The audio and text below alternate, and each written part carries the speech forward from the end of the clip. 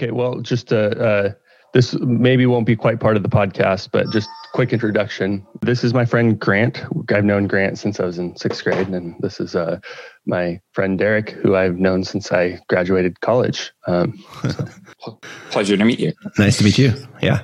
So for the listeners, this is like actually us meeting for the first time. So it's not a staged meeting introduction or organic. Yes. Cool. And Zach, you wanted to bring Grant on to ask a question. Grant, I don't know what your background is. It's not physics. Is that right? It's not physics. I have a bachelor's in nursing. Okay. Which does not require physics or even really calculus.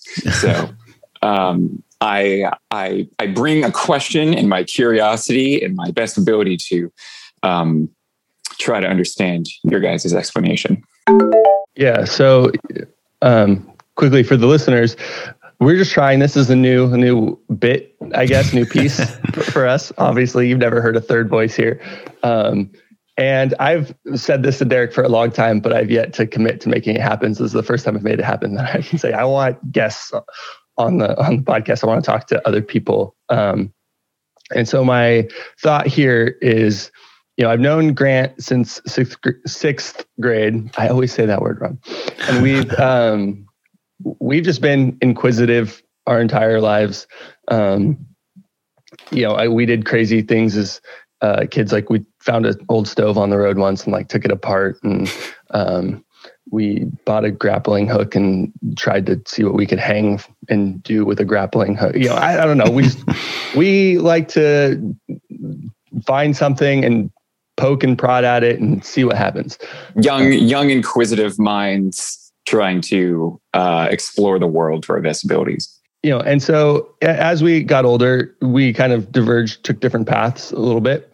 But whenever we meet back up, Grant always has a question for me, because he knows I studied physics. And so he always has some sort of, how many hydrogen atoms are there in the universe? Or,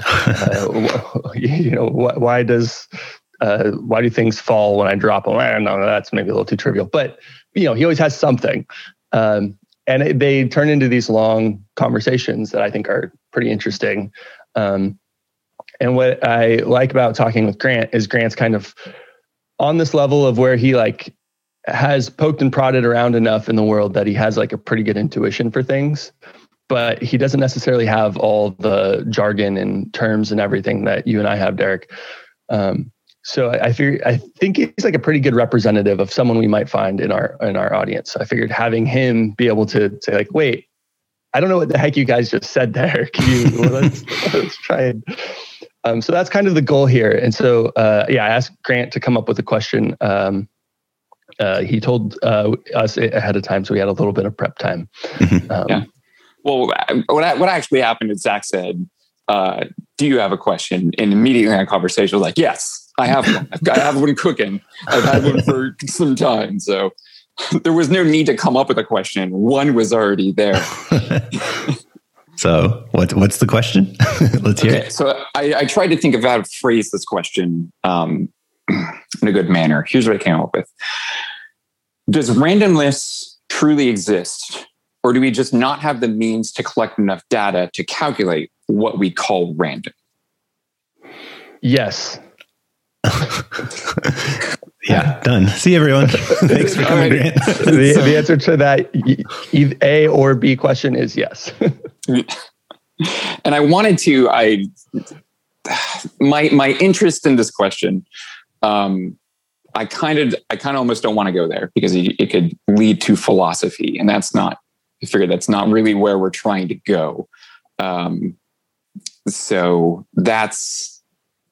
I am just curious if things are random because it's not worth figuring out where exactly everything is, or if we're limited by computing technology to figure out, everything. Are things actually truly random? So I'll admit, when I first heard the question, I interpreted it interpreted it totally differently than the way you asked it. I thought it was going to be a question about computer algorithms, and like if you type a rand in Excel and it gives you numbers, like is that truly random? And Zach, you and I have talked about like fancy ways that computers actually, quote unquote, actually spit out a random number through weird tricks. So that's where I thought it was going. And then after I think a little bit more of an explanation, I realized that's not what the question was asking at all. That's not at all what was intended. So, yeah. I don't think that's out of the bounds though of what would be interesting to help Grant here understand whether randomness is real or not. I mean, and also if the initial question is very much like, yes. I didn't know that your interpretation of my question was a question that I have, but now it's actually also a question that I have. So in addition to that, can computers spit out random things actually randomly? And I think we're going to eventually end up in philosophy no matter what we try to avoid. Like it's going to go there. Because as Zach said, physics, like if you just are like the laws of physics are this, and they are random, yes. And then we're done. And then, so we can talk about why.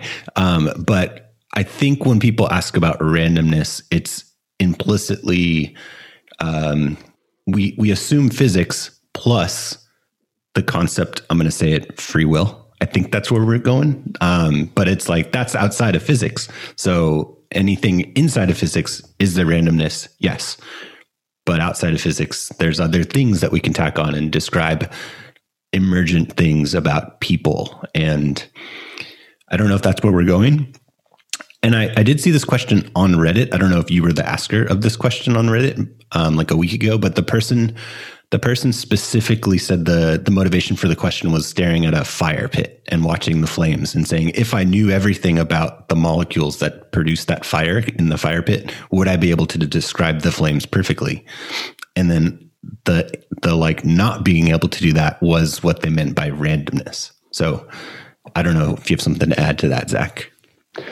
So yeah, I have two things. One is I think my joke answer of yes though was to answer that both things that Grant talked about I think are true. That if we could know things fine-grained enough, like what that question asker was asking, then a lot of times we can kind of have determinism, like we would know what's going to happen.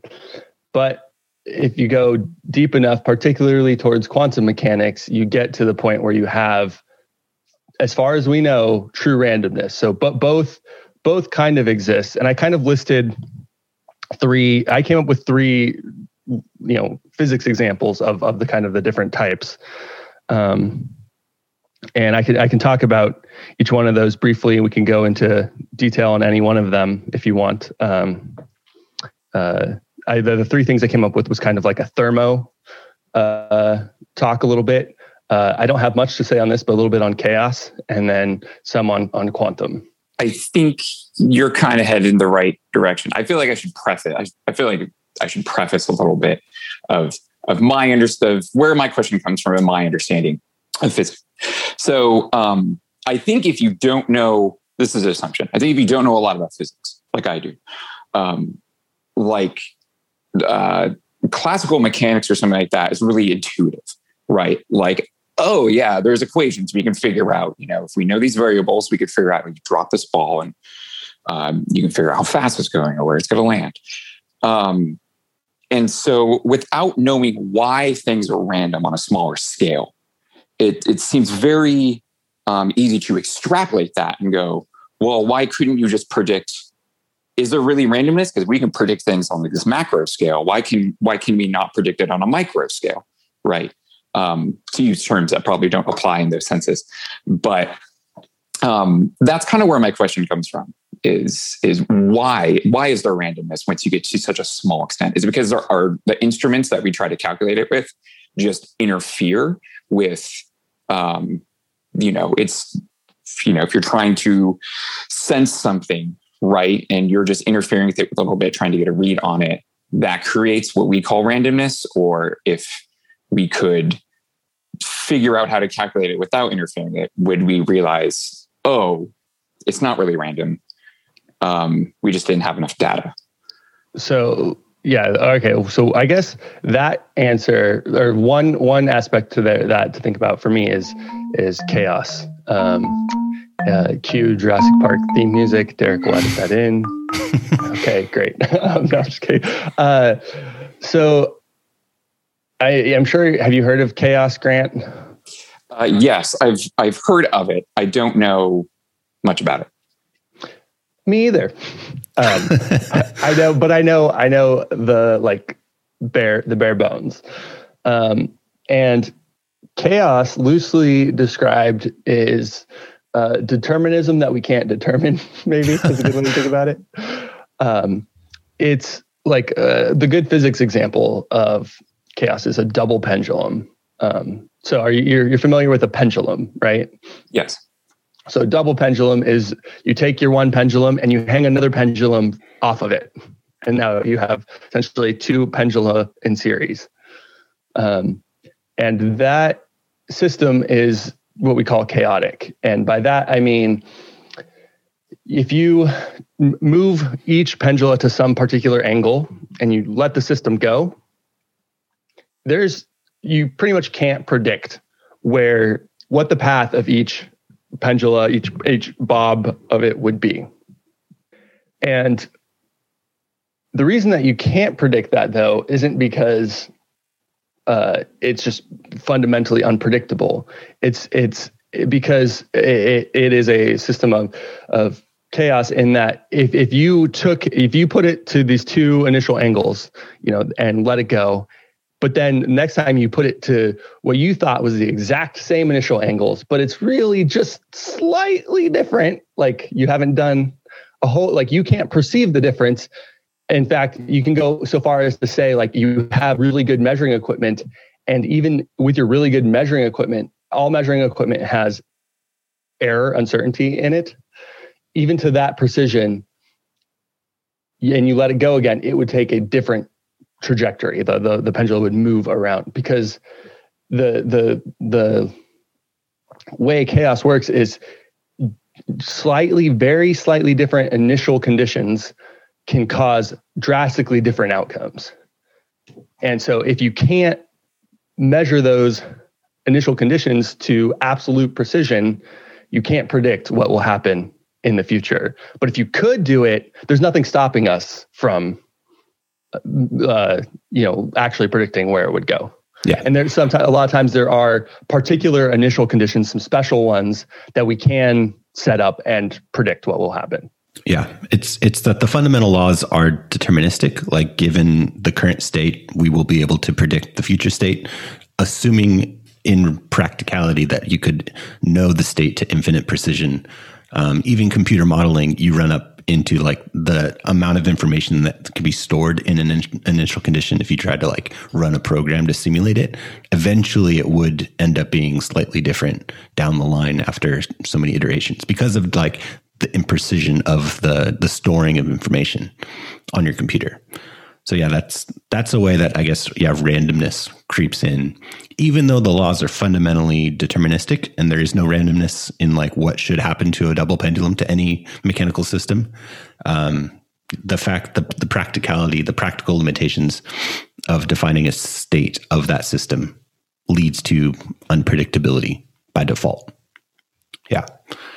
And there's varying ways to quantify how chaotic a system is. Like, use the double pendulum, you skip past the single pendulum because the single pendulum isn't chaotic or not as chaotic.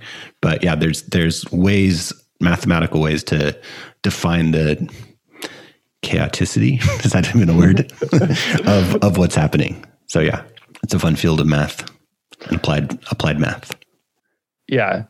Yeah, and I don't know if that was super clear, but to like kind of make a counter example of like what isn't chaotic, right? It's just, like Derek was saying, a single pendulum. Maybe I should have started there. Is, a single pendulum is defined by its length is the thing that matters.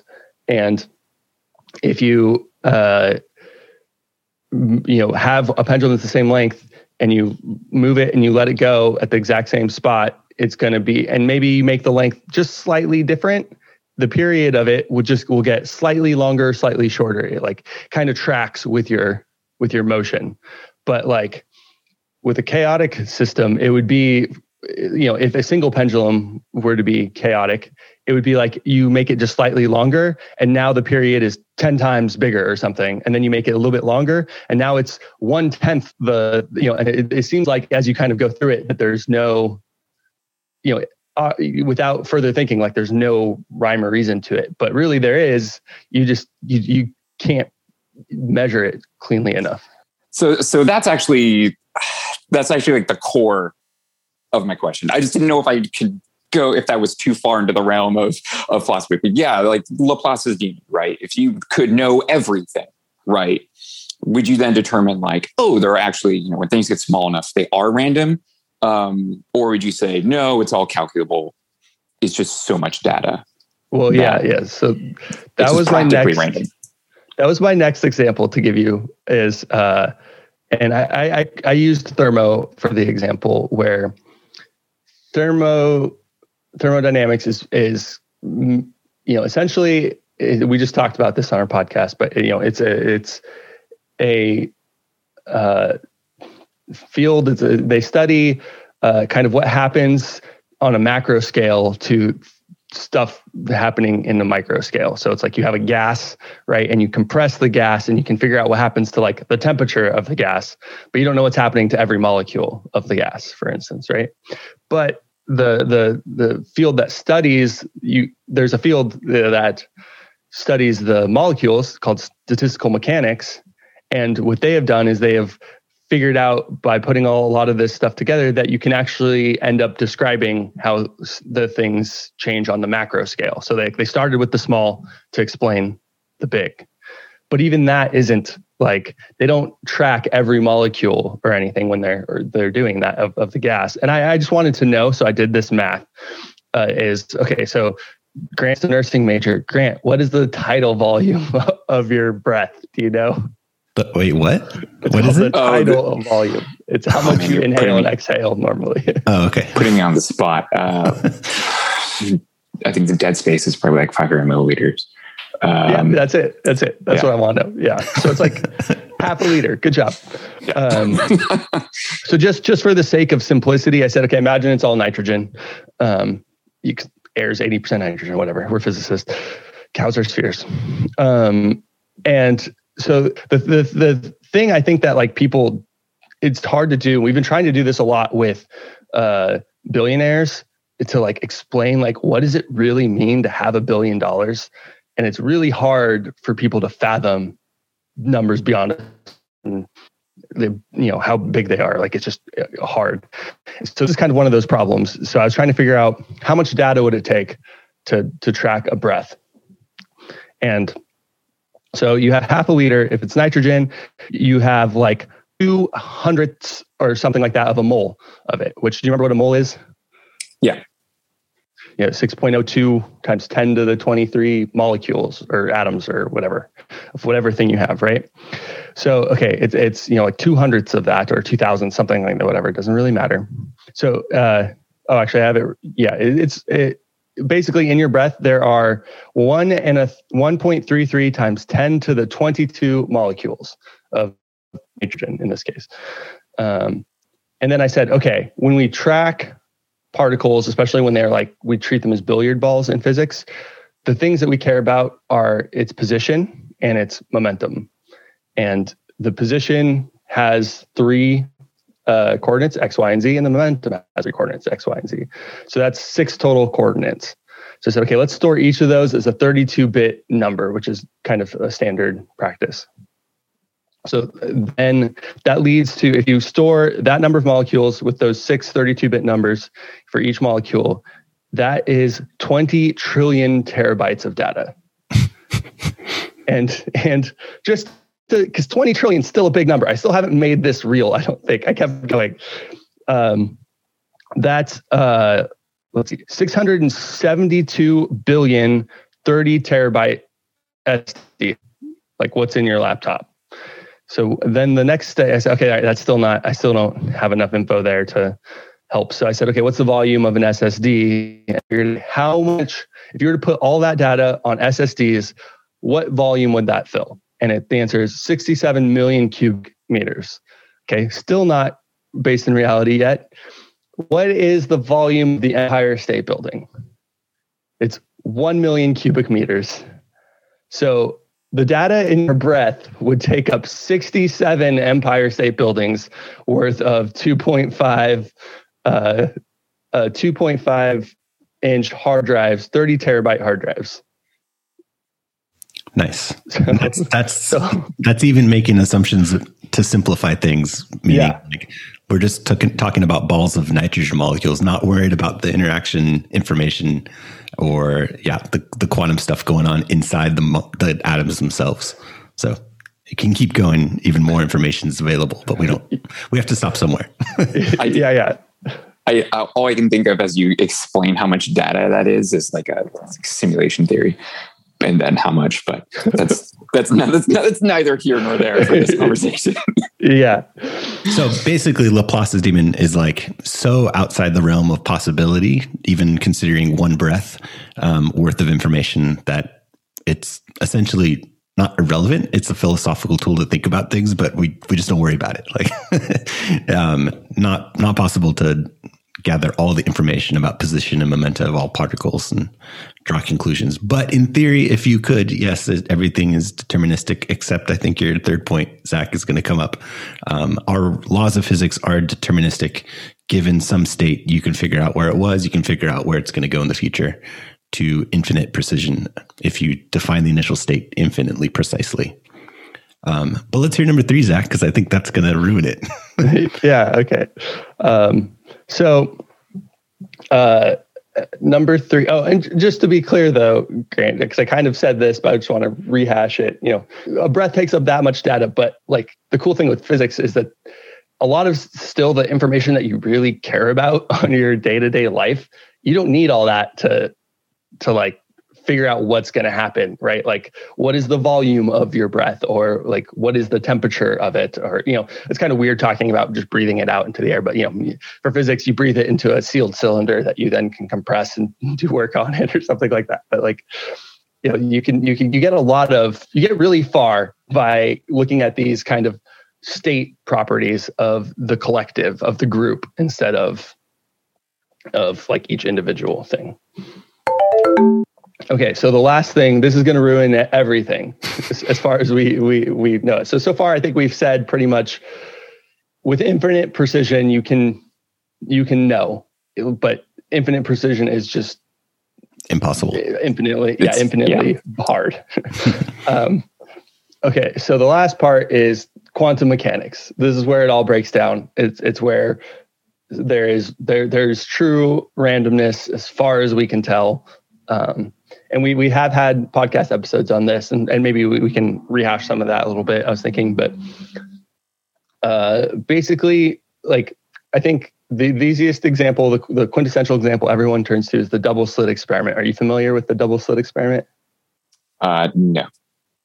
Okay, so it's where you take something like a photon, or maybe an electron is a little more, you know, tangible for you. I don't know.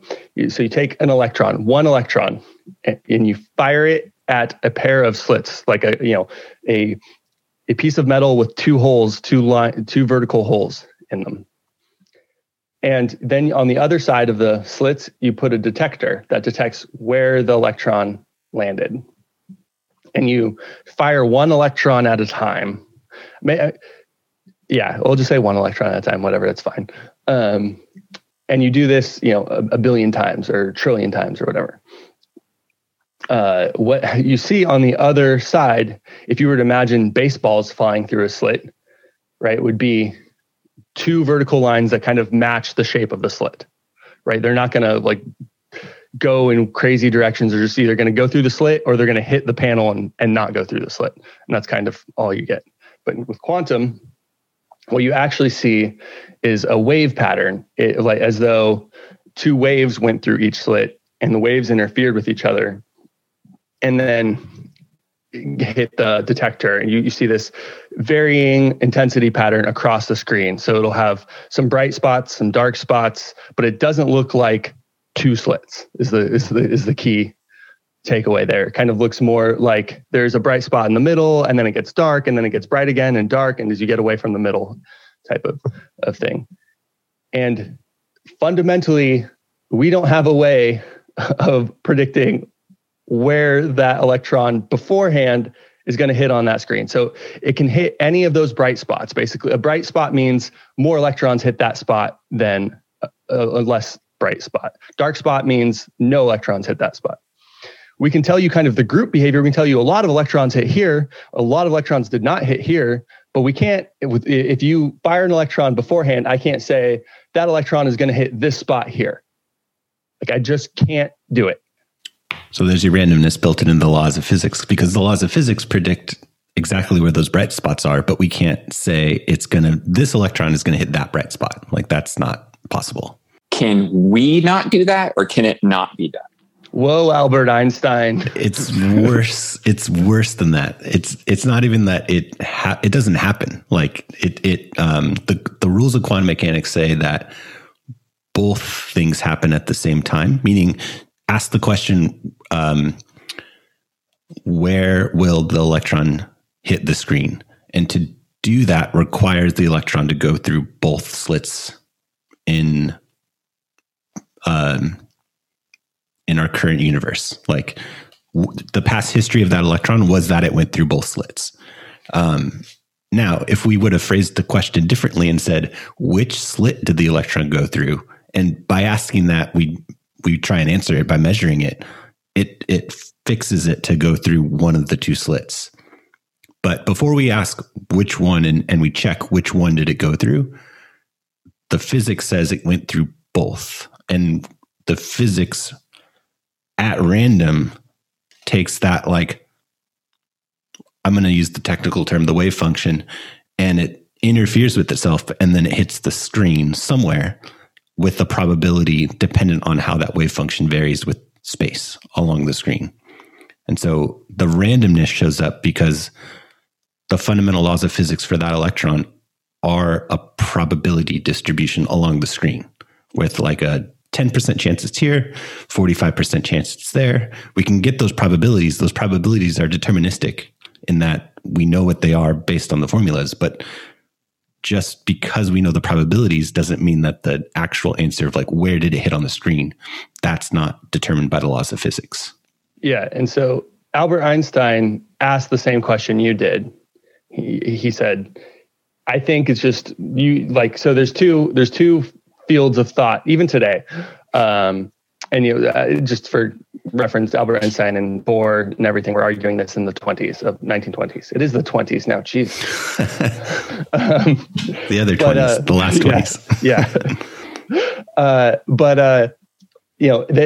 Bohr said, no, this is just, you can't do this. This is just the way the world works. And Einstein thought, I think maybe you just don't know enough, that there's some information that you could dig down deeper and figure this out.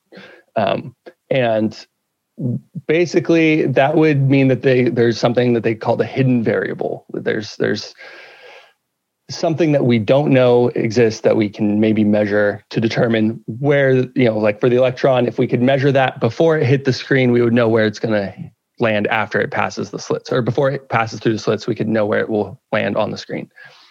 But then is it the 50s, 60s? I don't know when Bell came along. Something like that. Bell came along and created this theory that said, okay, if hidden variables exist, we expect this outcome to happen.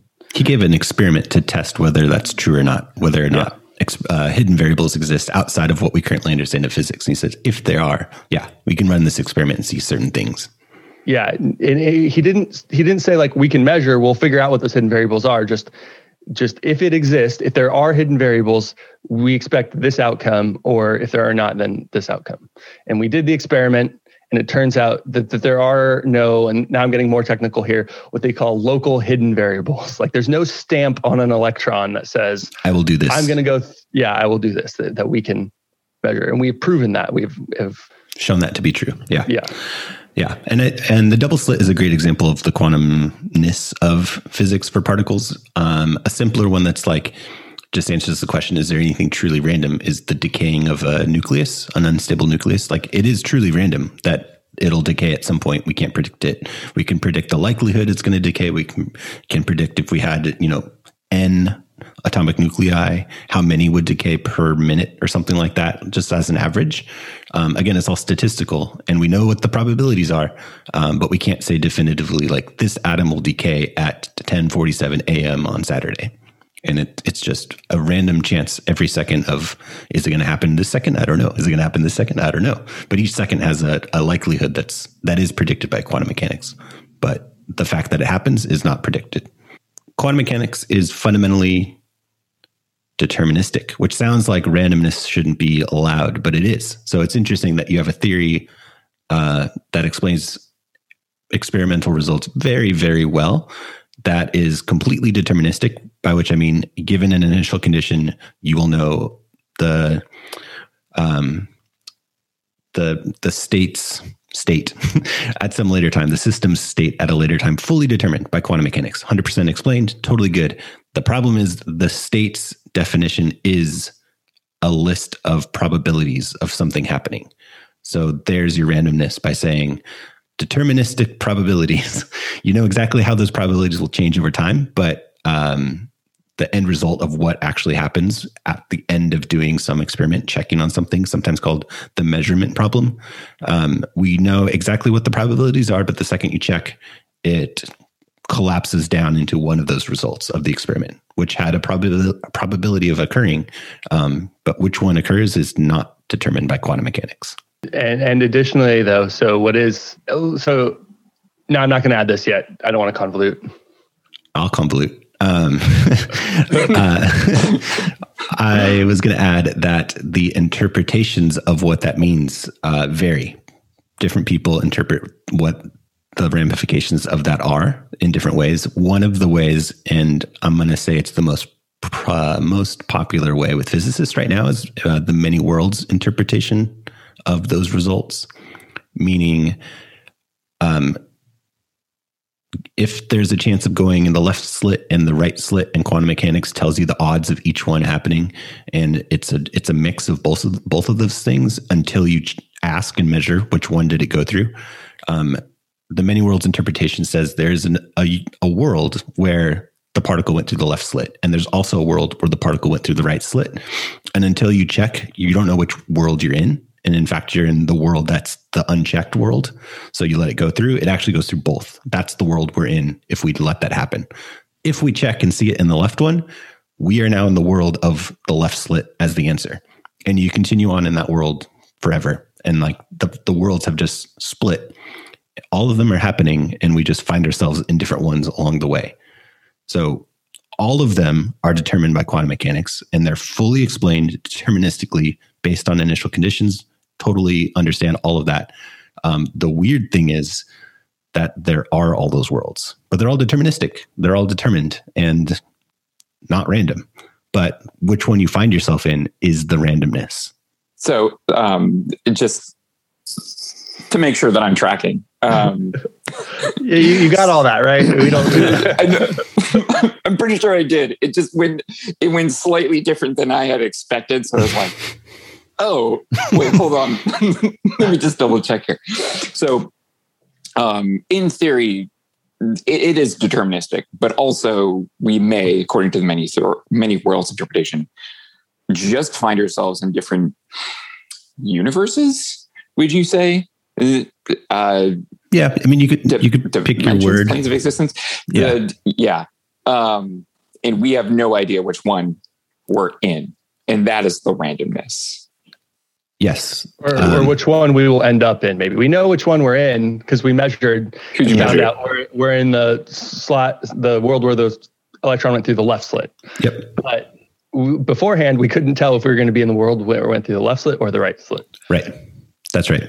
So the likelihood of where you end up is determined 100%. How many versions of us are in the left slit versus the right slit, totally determined. But there's no way to look forward in time and say which world will we be in the future. Which one of us will be the one that goes to the left slit?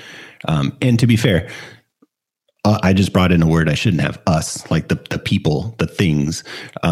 They all are existing at all times, and it's. I mean, Zach went through the numbers for the molecules in a breath of air and then the information required.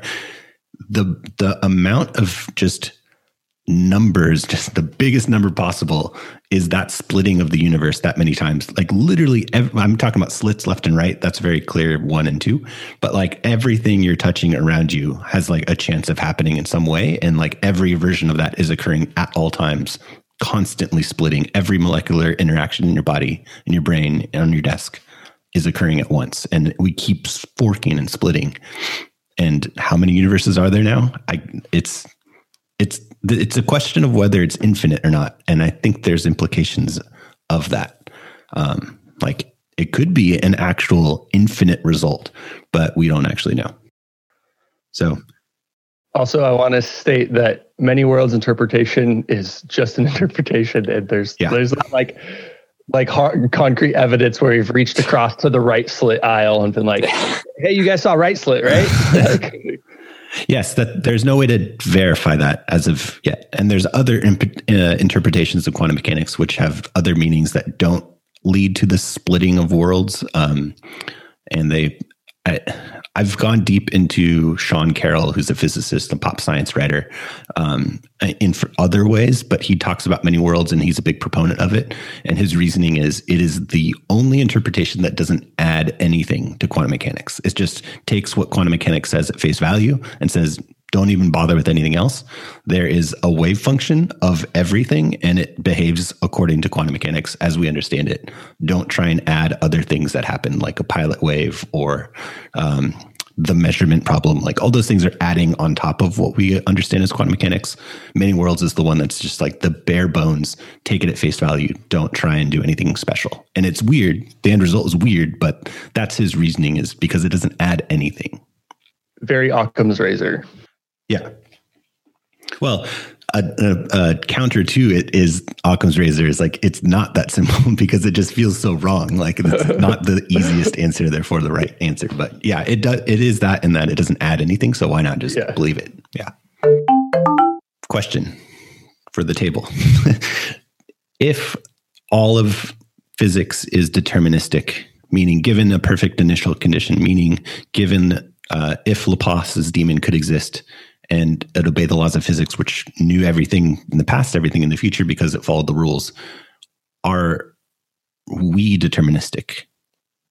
I just went into the outside of physics area, but that's where it leads, and it hurts my head to think about. And yeah, I don't know as much physics as you guys. I would call myself a hard determinist. I totally, absolutely. I think, yeah. I think if you could say there's not randomness and Laplace's demon could figure everything out, that's where I would go. I don't know where I stand, honestly. It's definitely like into philosophy land that I'm not comfortable with, but I tend to agree. Like if Laplace's demon could exist, then yeah, everything is deterministic. But does that mean we don't have free will? It's like, remove the knowledge, like take Laplace's demon, infinite knowledge of everything, and then start chipping away and leaving some unknowns. And then I think we're left with what we would consider free will because we're unable to know everything. But clearly I can hit end on this call just by choice and say bye. But you don't have a choice in that. But yeah, it's interesting. Like I don't know the answer. Yeah. I mean, I don't know either. I know there's a lot of really interesting studies of things going, like, if they put you in an fMRI machine and look at your brain while you're making a choice, for a lot of choices, they can tell you what choice you're going to make before you know which choice you are going to make, because they can see it in your brain happening before your consciousness recognizes that this is your choice. So that that's kind of weird and interesting. But I mean, I think even Laplace's demon, though, right? Like Laplace's demon doesn't know which slit the electron went or is going to go through. And Yeah. So I should say the free will argument of like deterministic physics is get rid of the random chance of quantum mechanics, because that just throws it out the window. But it's a different thing to say because of the randomness of quantum mechanics, we have free will. I don't know that that's true, but it's possible to have randomness and free will, possibly. Yes. So I guess what I was going to say is because there are people, I haven't read Penrose, but I know Penrose believes quantum mechanics is like a basis for consciousness. There's a professor at UCSB that studies is theorizing about these things called Posner molecules, which are in your brain, and that those might be a vector for a quantum mechanical consciousness. And the point, I don't know if their goal or not is to say free will exists. I'm not sure that they're doing that or not, but the point I think is to say that there might be some unpredictable aspects to what makes consciousness. And then in that case, maybe there is more free will like things than we think, but I don't know. I think as soon as you, so I think if you take Laplace's demon, then you can figure out, if you know all of the data, you could figure out where everything's going, you could track everything. I think then you would fall into the realm of hard determinism. I think as soon as you start taking away known variables from that, in fact, I could be wrong, but I think if you take away one known variable, just have one thing that you don't know, then I think you open up the realm of free will, because then you just don't know. But I think there's also an argument to say is that randomness is not free will. Yeah. It's, I don't know the philosophical logic for why that's true, but I think it is true that you take away one and then free will exists. It feels very God of the gaps for like atheism arguments. Like, oh, we don't know that, therefore it's God. And it's like, we don't know this, therefore it's free will. There must be a better argument for why that's true, but it feels not right. But I think it is philosophically, people have logicked through that reasoning. There's a thing I just was looking up before hopping on this call called compatibilism, where free will and determinism are fine together. Like you can have both. You can have deterministic laws of nature and also have free will of people's actions. And the premise is no one has control over the past and no one has control over the laws of nature. And the past and laws of nature determine the future. Like take those two things as assumptions. And I'm pretty comfortable with both of those as assumptions. And therefore no one controls the future. Since no one controls the past and no one controls the laws of nature, which determine together the future, no one can control the future. So I think that is fine. You can have determinism and also free will. By that, I mean, like, you can't control the future. The future isn't determined. I might have just talked myself into a circle there. So apologies for those taking notes and being like, wait a minute. Yeah, it's similar to the thermodynamics concept that we were talking about earlier of the dynamics of the molecules themselves are completely understood using billiard balls as just like things colliding in the air around us. Totally deterministic. But there's macroscopic emergent phenomena like temperature and entropy that aren't, well, entropy in particular, not so much. Like, given the initial state, we know exactly how things will evolve. And entropy ends up bringing in kind of a statistical way of thinking about the evolution of things. And I think in particular, the determinism works in both directions of time, meaning you can play a video back of billiard balls colliding and then go in the other direction, and it's explained through the same rules of physics. But entropy is not. And so that introduces this asymmetry of past and future things that are allowed in physics, and that might be a place where free will comes in that there's basically the second law of thermodynamics means that we have free will.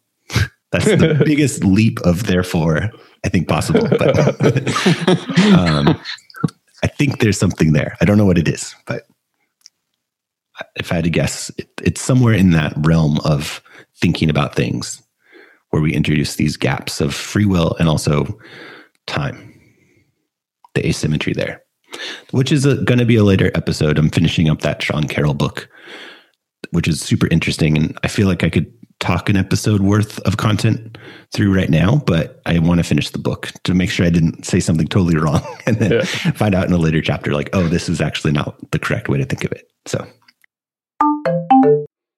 well, cool. I think that was a fun conversation. Yeah. Do we answer thoughts? your question? Do you have any other things you want to? Yeah. So can I read you my takeaway and then you just like double back and tell me if I interpreted correctly or not? You're taking notes? Heck yes, I'm taking notes. Wow. I gotta. What a good student. Now I'm nervous. I've never had somebody think back. I guess students do that all the time, but yeah, let's hear the takeaways. So yeah, I won't say everything because I had you are very intelligent fellows. I had to take notes to track the conversation because I'm out of my depth.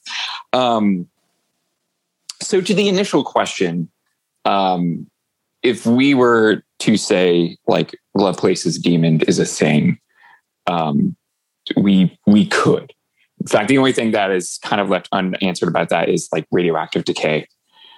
I am not totally sure if that we said that was random, but I don't know if you can know every element. Would that still be random? I think the answer is yes to that. Yes. Okay. Yeah. That I think that falls into the hidden variables sort of thing, where there are just things that it seems like right now, of all the knowledge that we have, who knows what theories will come in the future, that there's no way for us to know what, like there's no stamp on a particle that will ever say I will decay at this time. Like that just fundamentally doesn't exist. So because of that, some of these things are truly random, like that you can't possibly predict it. Mm-hmm. I think Zach answered it in the very first with one word. He said yes. Exactly.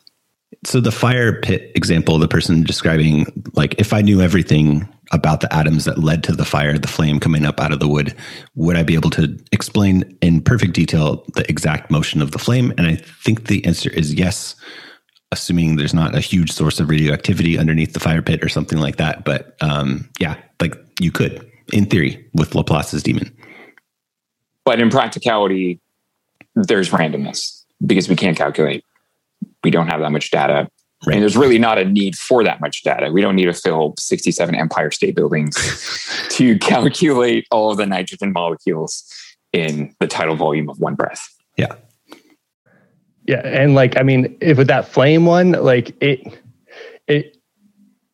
that one just goes like, it's like the many worlds. It's just so, it exponentially just grows with the amount of information that you need. Because I was thinking about it, like, okay, so you have a flame, or you probably need to know like where the energy first started on the fuel, how much oxygen is around it, the state of all the oxygen, because that's going to have to interact to create the combustion reaction, and then maybe a oxygen molecule is coming towards this spot of energy to create a reaction, but a cosmic ray comes flying out of nowhere, hits it and breaks it into 2 oxygen atoms or something. So now you need to track where that cosmic ray is. And that cosmic ray came from a galaxy 500 billion years ago. And so from a star, you need to know what was going on in that star. Like it just ramps up super quick. And I think what you're highlighting is back to the quantum mechanical many worlds thing, is like there is a wave function of the universe, and it's like literally all encompassing. Everything is explained by this mythical universal wave function. But for that exact reason, because everything is so interconnected at some level, we do need to take everything into account. But quantum mechanics explains perfectly how that wave function behaves. It's just a massive amount of information that's wiggling around. Sean Carroll, again, I guess I'm just like fanboying it up today with Sean, but he has a good, interesting take on the reversibility and the second law, where he says, take all the air in the room and squeeze it into a balloon, like a little ball in the center of the room, pop the balloon and let all the air just expand out. And that is explained through the dynamics of the particles interacting with themselves, slamming into the walls. Everything is fine and dandy with billiard ball mechanics. And the second law of thermodynamics, totally fine. Works both in both those cases. But play the videotape backwards of that occurring, and it's just, we don't see that ever happen. We never see all the air in the room collapse into a little balloon-sized sphere in the middle of it, and then we asphyxiate out in the corners. It just never occurs. So why is that reversibility broken for that behavior when the fundamental rules of the billiard ball collisions is totally reversible? It should be fine, but we just never see it.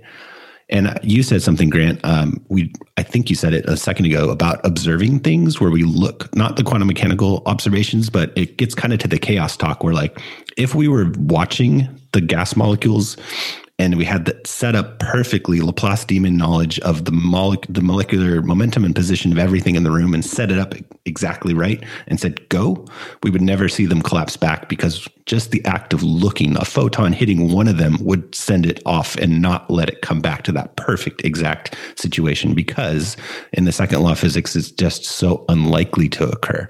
It's just so rare in terms of all the possible positions and momentum of all the gas molecules for them to exist in a little sphere in the middle of the room, that looking at one of them on its way back to that position messes it up enough through chaos theory, you could say, that it wouldn't go back to that exact configuration.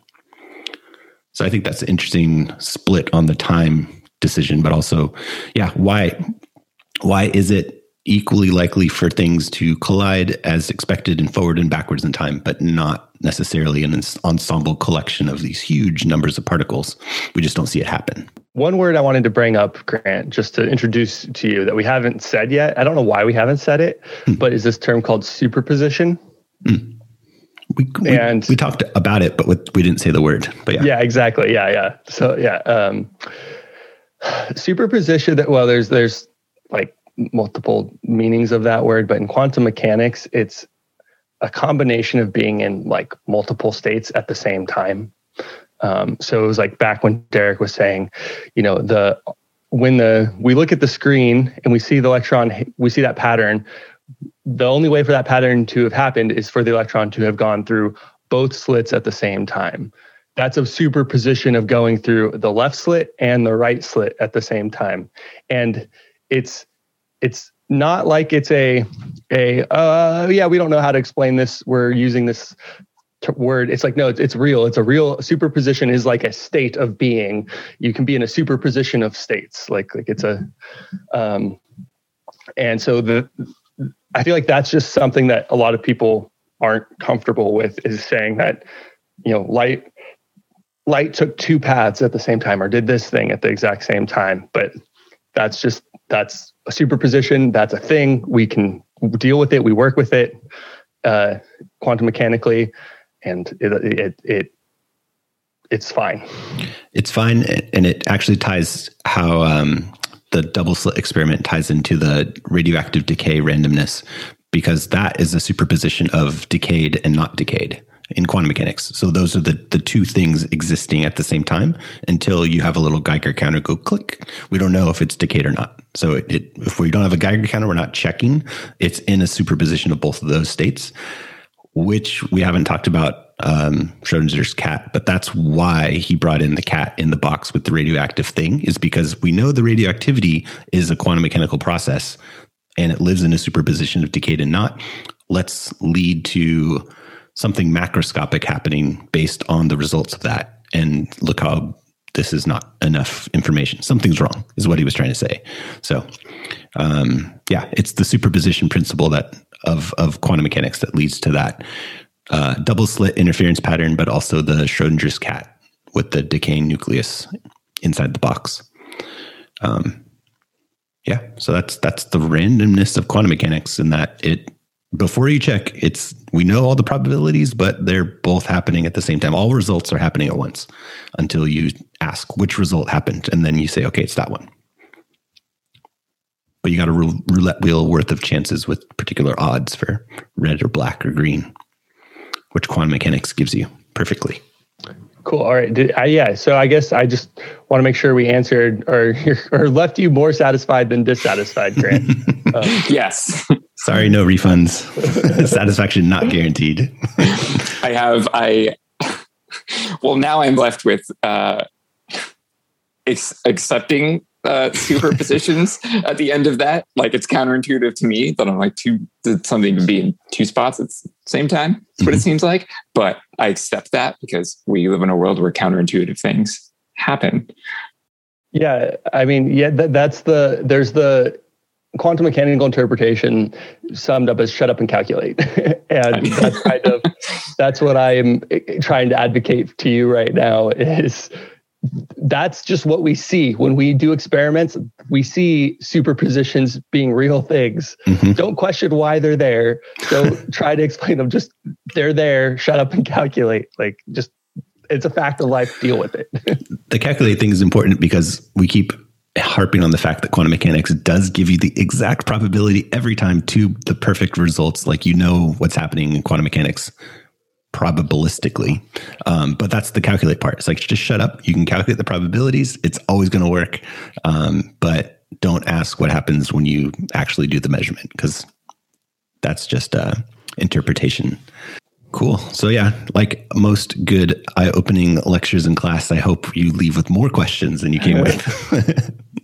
Yes. Good. I think after I soak in everything and I interpret it, I'm a man of many questions. I will probably have a lot of follow-up questions. Cool. Well, I enjoyed this. I think it was good to have a lay person on the podcast. So hopefully we can have you back in the future, Grant, and we have a continuing segment of Grant Asks. Yeah, absolutely. I'll try to come up with a question that can not be answered with a yes. Yes or no questions are not. No, I mean. Well, cool. Yeah, thanks. It was great to meet you, Grant, and hope to have you back at some point in the future. If the laws of physics conspire, I think you don't have a choice. It's going to happen one way or the other. I don't know yet, but it's determined. Depends on. Yeah. I guess I hope we land in the world where Grant joins us. Yes.